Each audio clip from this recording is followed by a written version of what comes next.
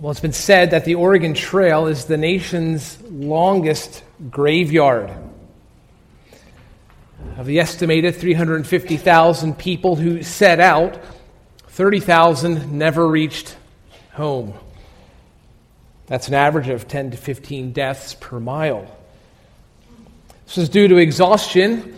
The limited diet they had led to things like disease. Inexperience with the wagons, crossing rivers caused numerous accidents, and the elements themselves tore through the wagon trains. Rains that flood and apple-sized hail and unpredictable grass fire.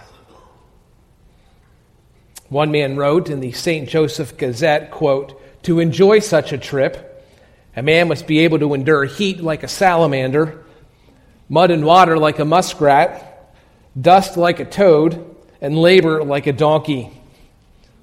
He must learn to eat with his unwashed fingers, to drink out of the same vessel as his mules, to sleep on the ground when it rains, to share his blanket with vermin, and to have patience with mosquitoes." To travel the trail was no easy journey. You see, the pilgrim, passing on his way, he had to have the right mindset, and he had to have the right hope. Well, that's true for those in this room this morning, because all Christians are pilgrims, passing through this life to a final destination. To live the Christian life, we must pass through this foreign land, this place that is not home. And let me tell you, it's no easy journey. The Apostle Peter writes to Christians suffering for their faith, and if we are to make it, we need to know how to stay on the trail, how to endure and how to persevere, and how to stay healthy. Well, this morning, Peter gives us two commands to traveling well. This message comes from 1 Peter chapter 1. It's verses 13 through 16. And God speaks to how we travel. As we read this, it'll come off like a series of commands, somewhat rapid fire, one after another. But there are two imperatives in this passage, and only two. And what happens here is that Peter will support them by telling us how to do them. The verses we read circle around these two commands. The first is verse 13, fix your hope. And the second is verse 15, be holy. So as we read this, keep in mind, those are the two driving commands of our passage. Everything else fills it in. It tells us how to do that. Verse 13, Peter writes, "Therefore, prepare your minds for action. Keep sober in spirit. Fix your hope completely on the grace to be brought to you at the revelation of Jesus Christ. As obedient children, do not be conformed to the former lusts which were yours in ignorance, but like the Holy One who called you, be holy yourselves also in all your behavior, because it is written, you shall be holy, for I am holy." To travel the trail well, fix your hope on future grace. It's our first point this morning, verse 13. To travel the trail well, fix your hope on future grace. We might even say, fix your hope on the salvation to come.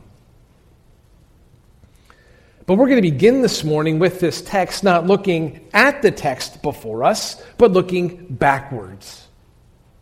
We're going to consider all that's been said in 1 Peter chapter 1, those first few verses. And we do this because of the first word. The word therefore is like a stop sign. If we're reading along and we encounter a therefore, we want to slow down. We want to adjust that rear view mirror and see what has come behind us. We want to look back and consider where we've been in our reading. Now in 1 Peter chapter 1, verse 13, our author begins issuing commands.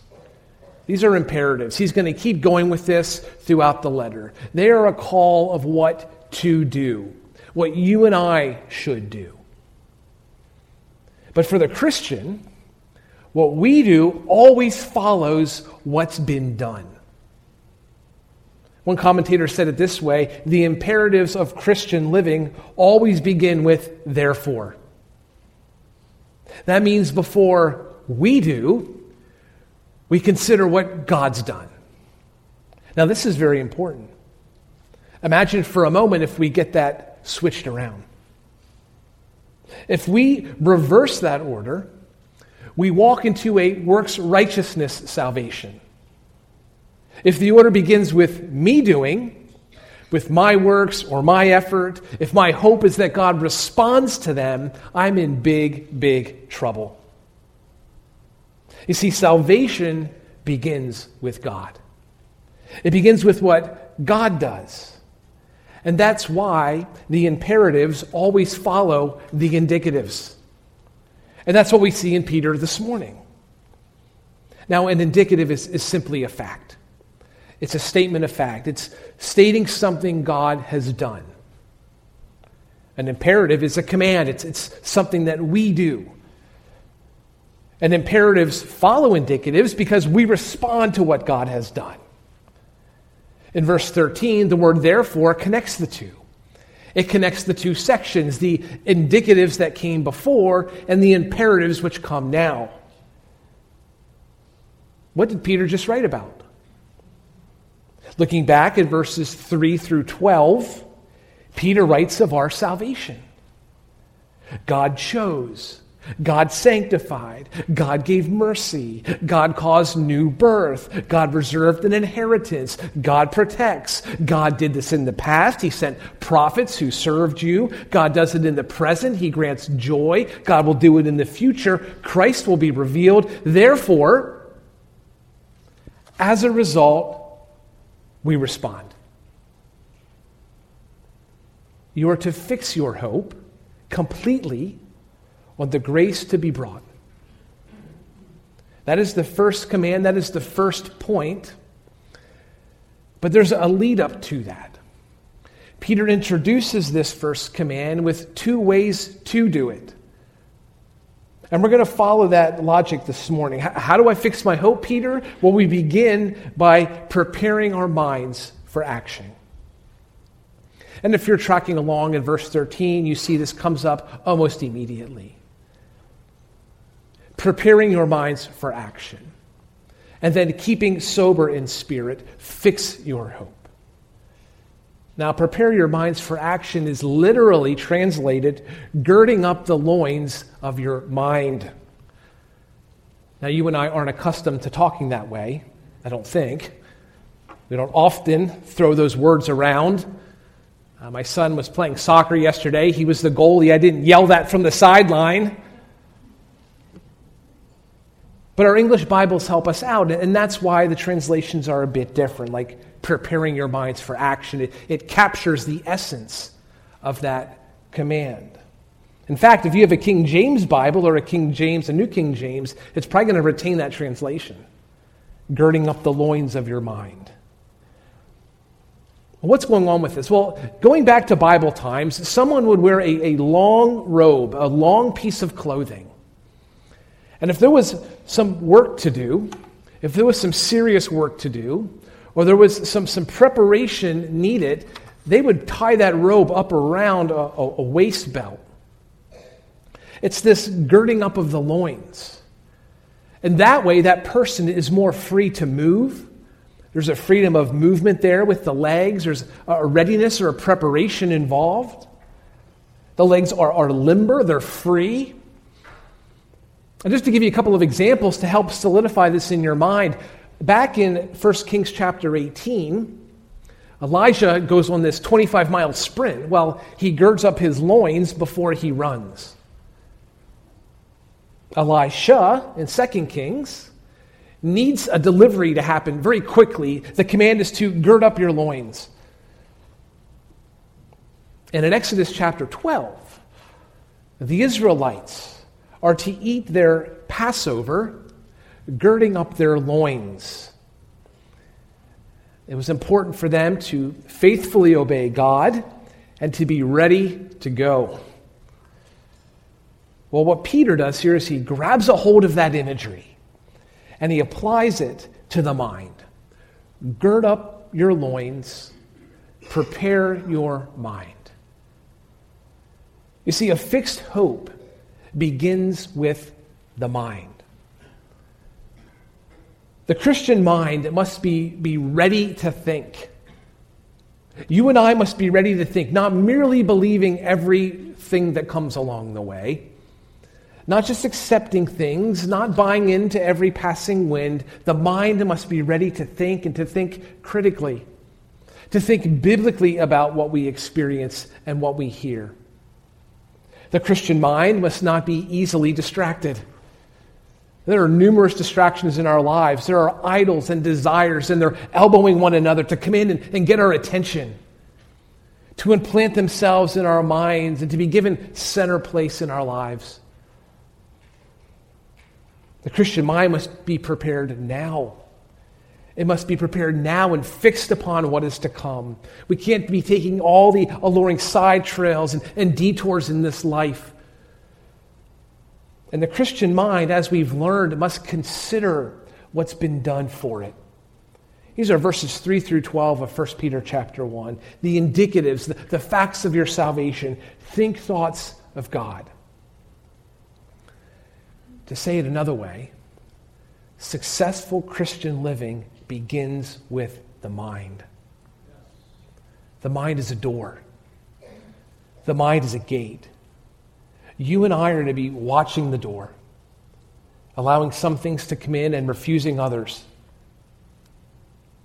That's why, by the way, we do what we do here on Sunday mornings. That's why when you come in here, I don't want to waste your time. We are preparing your minds for action. We preach sermons from a pulpit. I don't have very inspiring pep talks. I can't offer that. The goal for you is to come in and eat from a very large meal. I'm trying to give you fat portions. I don't want you to trim on the carbs when you come in here. I want you, when you leave here, needing to unbuckle your spiritual belt loop a few loops. That's the kind of feeding we need at our churches, where we are digesting big portions. We're talking buffet style. And we are well fed because we need it. Our minds need that, preparing our minds. Well, Peter gives us a second means on how to fix our hope, girding the loins of our minds or preparing our minds. He says, secondly, keep sober in spirit. The original is even more concise. He says simply, be sober. Now, in our culture, when we hear sobriety, we think immediately of intoxication or drunkenness, and it certainly means that. It means at least to that. But in the time in which Peter wrote, this word meant things even more broadly than that. It has to do more broadly with a self-control, a restraint, a clear-mindedness. The English might say it this way. They would say, the chap keeps his wits about him. And Peter's going to dispense this same charge. He's going to do it again later. Chapter 4 and chapter 5, he'll come back to this idea of sobriety or clear thinking. It's necessary in spiritual attacks. In chapter 4, verse 7, he'll say, be of sober spirit, or be sober, for the purpose of prayer. In chapter 5, verse 8, he'll say it again, be of sober spirit, for the devil prowls around like a roaring lion. In our passage, we're to be sober to fix our hope on the grace to come. And just as alcohol can numb, or it can fog, or it can impair one's ability, so too can the world come along and cloud the mind if we're not being sober, if we're not staying clear-minded, if we are not alert. It takes effort to keep the mind fixed on the right thing. And again, the world wants to open wide that door and that gate to your mind, and it wants you to welcome in all kinds of things to distract.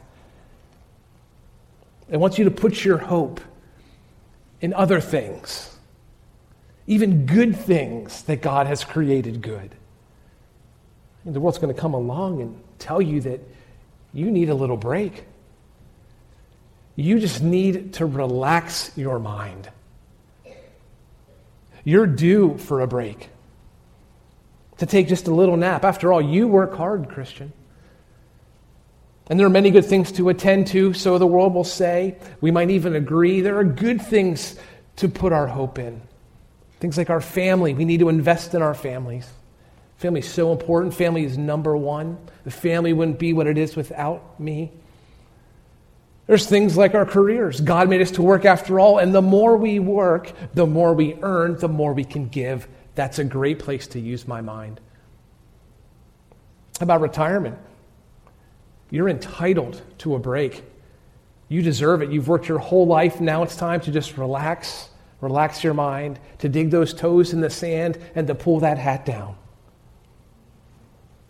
And slowly, quietly, subtly, over time, something else becomes our hope.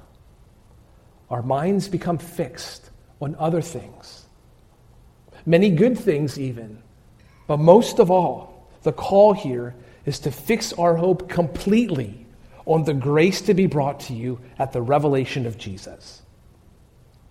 In other words, to complete the journey, we need to see the end. A firm vision, it needs to reside in our minds, and our hope must be fixed fully upon that. And you hear that word hope in here, just to be clear, this hope that he writes of, this is not some kind of a wish. This isn't the kind of hope where you cross your fingers. This is a confident assertion. This is an absolute guarantee that Jesus Christ is going to come back. I mean, we're not rolling dice here. We are absolutely certain. That's the kind of hope Peter writes of. It has this future aspect, doesn't it, our salvation? We've discussed this already in 1 Peter, that we've been redeemed, we've been saved in the past, and that God is saving us. We're working out our salvation, but there's this aspect of yet to come. And Peter says it's certain. It's the same phrase, in fact, from verse 17. There will be a revelation of Jesus Christ. And Peter says it again. And this is going to be the fulfillment of all the promises that Jesus has made. It's going to be the fulfillment of rewards for what you've done. It's going to be a glorified body, a new body, and it's going to be eternity with him in heaven. And Peter says to you and I, fix your hope on that. That's the command of Peter to the pilgrim passing through. You know, those traveling that Oregon Trail, they had to think ahead. They had to think forward. I mean, they could not think about today. Like, boy, I hope it's a sunny day today. Or, boy, I hope that the trail's just a little smoother. I mean, that's no place to put your hope in the big picture. In fact, that's the kind of thing that you and I do when we put our hopes on what is momentary or temporal.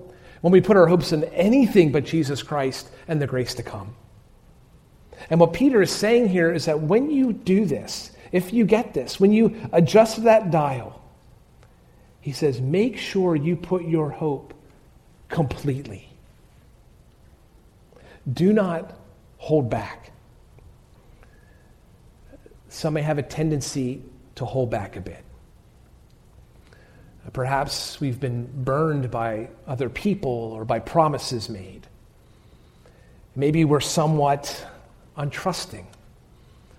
Maybe we're not completely sure if this whole Jesus thing is real. Well, Peter says, give your hope, give all of your hope, give all of your mind, have it completely set on that grace to come.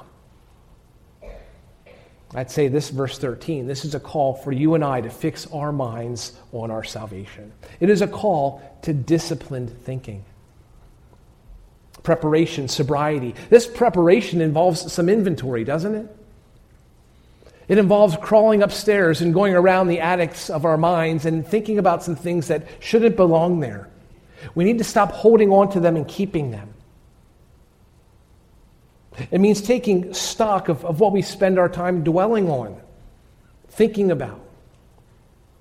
We know, after all, how we think is how we are. This sober-mindedness, then, secondly, it involves some intention. It doesn't happen automatically. And this whole idea of being sober-minded or clear thinking, this may be easier for some people than others, or there may be some seasons that are more difficult than others. But again, if we're watching the door on this, if we're keeping an eye on the gate, what comes in and what doesn't, it's going to make this whole idea of fixing our hopes a lot easier. So to travel the trail well, keep your hope fixed on the grace to come. Secondly, to travel the trail well, be holy in all you do. Verses 14 through 16. To travel the trail well, be holy in all you do. As obedient children, Peter says, do not be conformed to those former lusts which were yours in ignorance. But like the Holy One who called you, be holy yourselves also in all your behavior, because it is written, you shall be holy, for I am holy. And as we mentioned before, we have again here a command. One command in those verses, it's the second command in our passage. And what Peter does here is he uses a contrast to drive home the force of that command. And he makes a contrast between the lives we used to live and the lives we are now to live. Verse 14, notice, it begins with a very important label. Obedient children. And this language here, it speaks to the identity of the Christian. If you recall, when we began this book, early on in 1 Peter, we learned of the believer's new identity. We are now in Jesus Christ with all that's involved. And one of these new truths is that we are now children of a Father. We are children of God. In verse 2, God the Father chose us. In verse 3, God the Father caused us to be born again. So what has happened is we've had this new birth, and we now have a new identity as a result of it. That's fundamental to our new identity. Obedience is fundamental to that new identity. If you look back again in verse 2, God chose us to obey Jesus Christ. And now, Peter writing in verse 14, he almost assumes the fact, doesn't he? He calls his Christians obedient children. Obedience can be hard, can't it? We know it's going to be imperfect. But the point he makes is that it should be different than before. And part number one of our contrast is verse 14. The first aspect of it, Peter writes of the former life. He's going to contrast the new life to this former life. He speaks of that time before we are Christians. In that time, the non-Christian lives according to the desires that are emerging from the heart. These are desires that are happening in ignorance. That means that the unbeliever could maybe have an ignorance of God, who he is or his ways. That could even mean that there's some loose ideas about who God is, or on the other end of that, it could even be like a deliberate rejection and a willful ignorance of who God might be. But as a result of this, the lusts or the desires, they pretty much rule the day. What seems right in the eyes of the person is right for the person. Say it another way, maybe the horse is leading the rider, the horse having blinders, and driven about by its nature with the bit in the mouth, directed by the bridle, which is the fallen human heart. The word in our passage, the word lust, actually means desires, and the word itself is pretty neutral. There's places in the Bible where it can be used in a positive sense. What does Paul say? My desire is to depart and be with Christ. That's a great desire, Paul. There it's used in a positive sense. It's the same word from our passage. But most of the time, it's used in more of a negative sense. And you get that from the way Peter's using it. In English, when this happens, it's translated as lust. And this certainly applies to sexual desires, but it applies more broadly than that. It can be a lust or a desire for just about anything.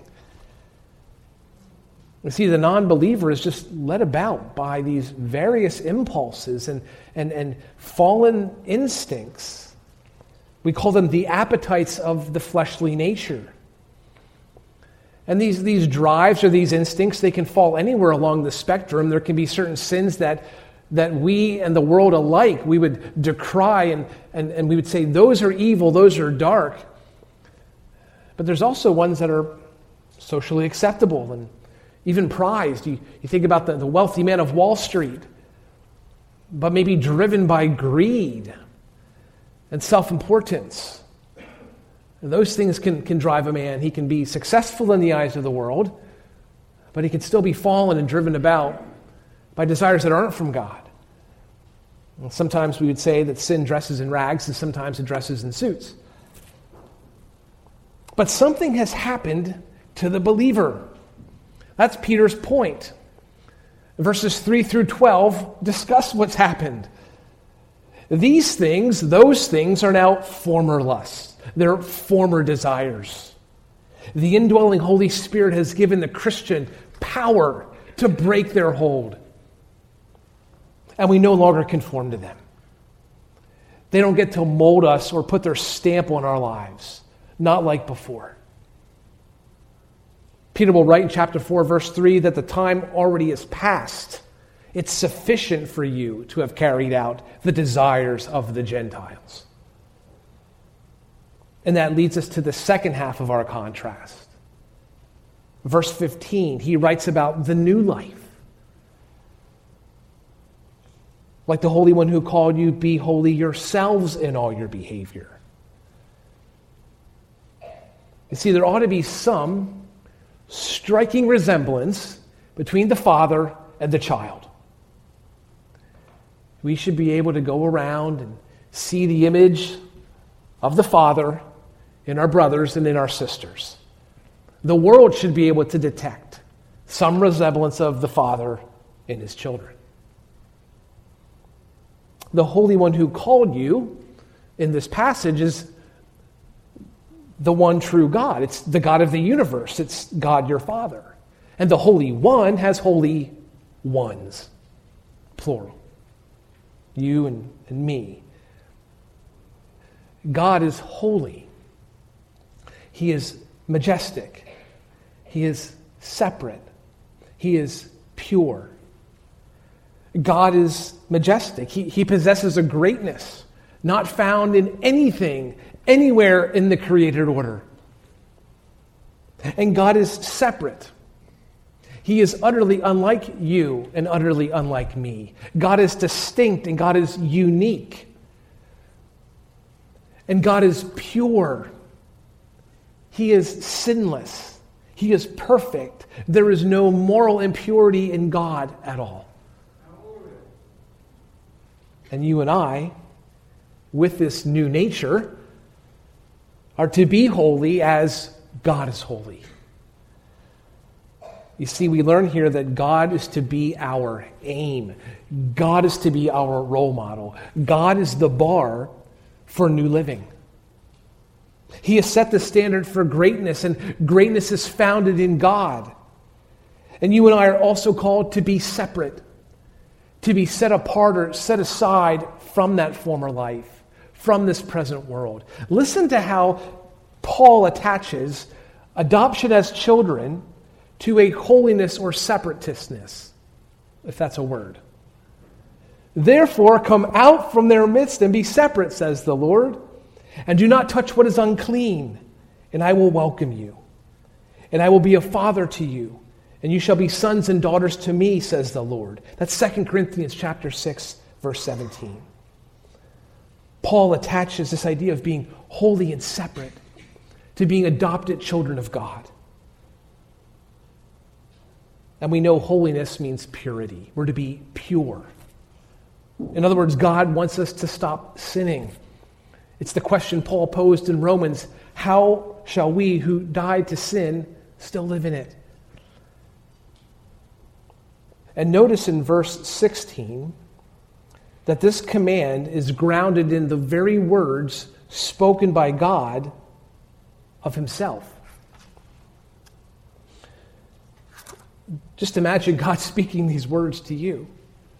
I mean, if you could hear him audibly speaking, the audible voice of God, a loving Father, you shall be holy as I am holy. And what verse 16 does is it points us back to the Old Testament. We see that cue there, that indicator. He says, because it is written, that points to Scripture. It points back to the Old Testament in this time.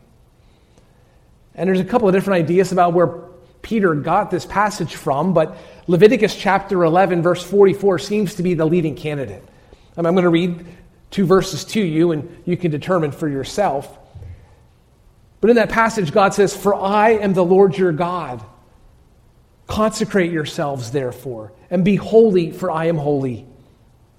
And you shall not make yourselves unclean with any of the swarming things that swarm on the earth.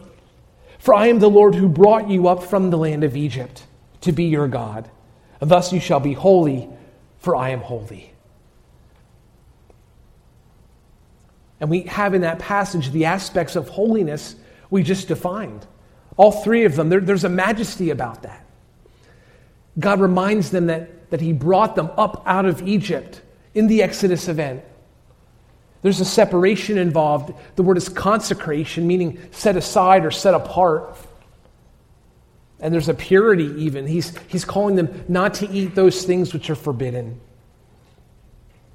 And because of God's perpetual, pervasive holiness, because everything that belongs to him must be holy, the book of Leviticus is going to go on and detail this. In the book of Leviticus, everything that belongs to God becomes holy. In the book, this includes altars and assemblies and animals. It includes tunics, turbans, trees. It includes priests and people, names and nations, their houses, their fields, their offerings, their gifts, even their years. Things which belong to God are holy, things including you. God calls you to be holy.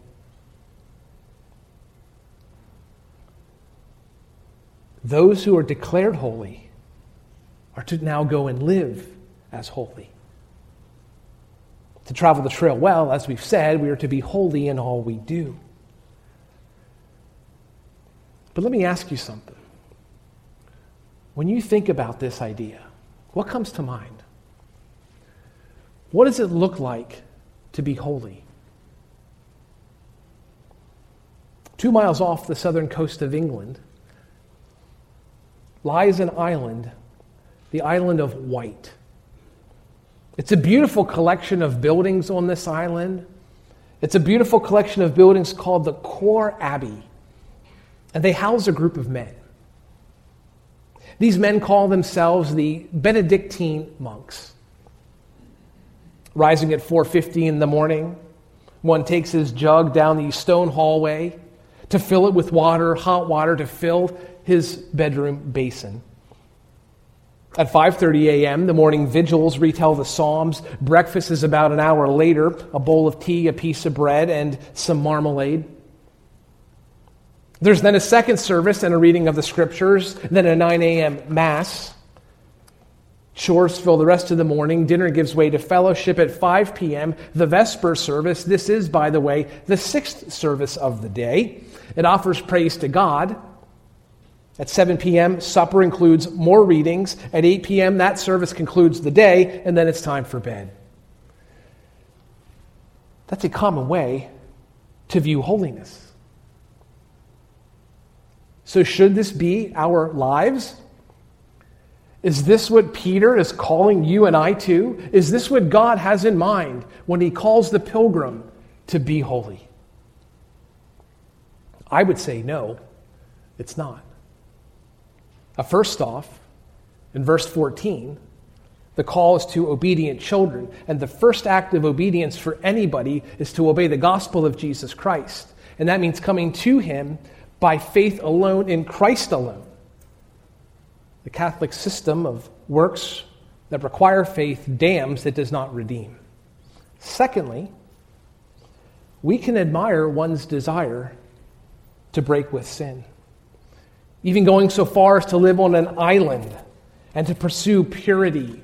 But Paul also has spoken to the man-made rules of religion. He says in Colossians chapter 2, verse 23, these things have an appearance of wisdom in that they promote self-made religion and asceticism and severity to the body, but he says they are of no value in stopping the indulgence of the flesh. In other words, while you and I know that the environment, it plays some role in our purity or in our holiness, the heart is the issue. And when a man moves as a monk from the mainland to the abbey to live there for the rest of his life, his heart goes with him. So the good news is that you do not need to be a monk. And you do not need to be a nun to be holy before God. All you need to do is to be where you are, to live where God has placed you. Whatever God has called you to, you could be a student, you could be a mom or a dad or an employee or an employer, you might be a grandparent or a teacher, but wherever you are, the call is to be separate, to live set apart, not on an island, but in the very midst of a fallen, corrupt world. We are to be holy wherever God has planted us, and you're going to look different, you're going to sound different, and you're going to act different because you are different. Be holy as God is holy. Amen. Let's pray.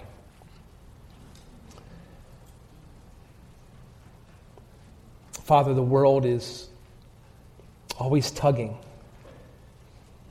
wanting us to conform and to be more like her. But in our hearts, in the depth of our hearts, we want to be like you. And we want to be holy. I pray for your people this morning that there would be an overriding desire for personal holiness in every heart that says no to the tug of the world every time. Lord, we can't do this alone. We need your help. We need your Holy Spirit. Grant us a grace to prepare our minds and to be sober and to fix our hope on our Jesus who we will one day see.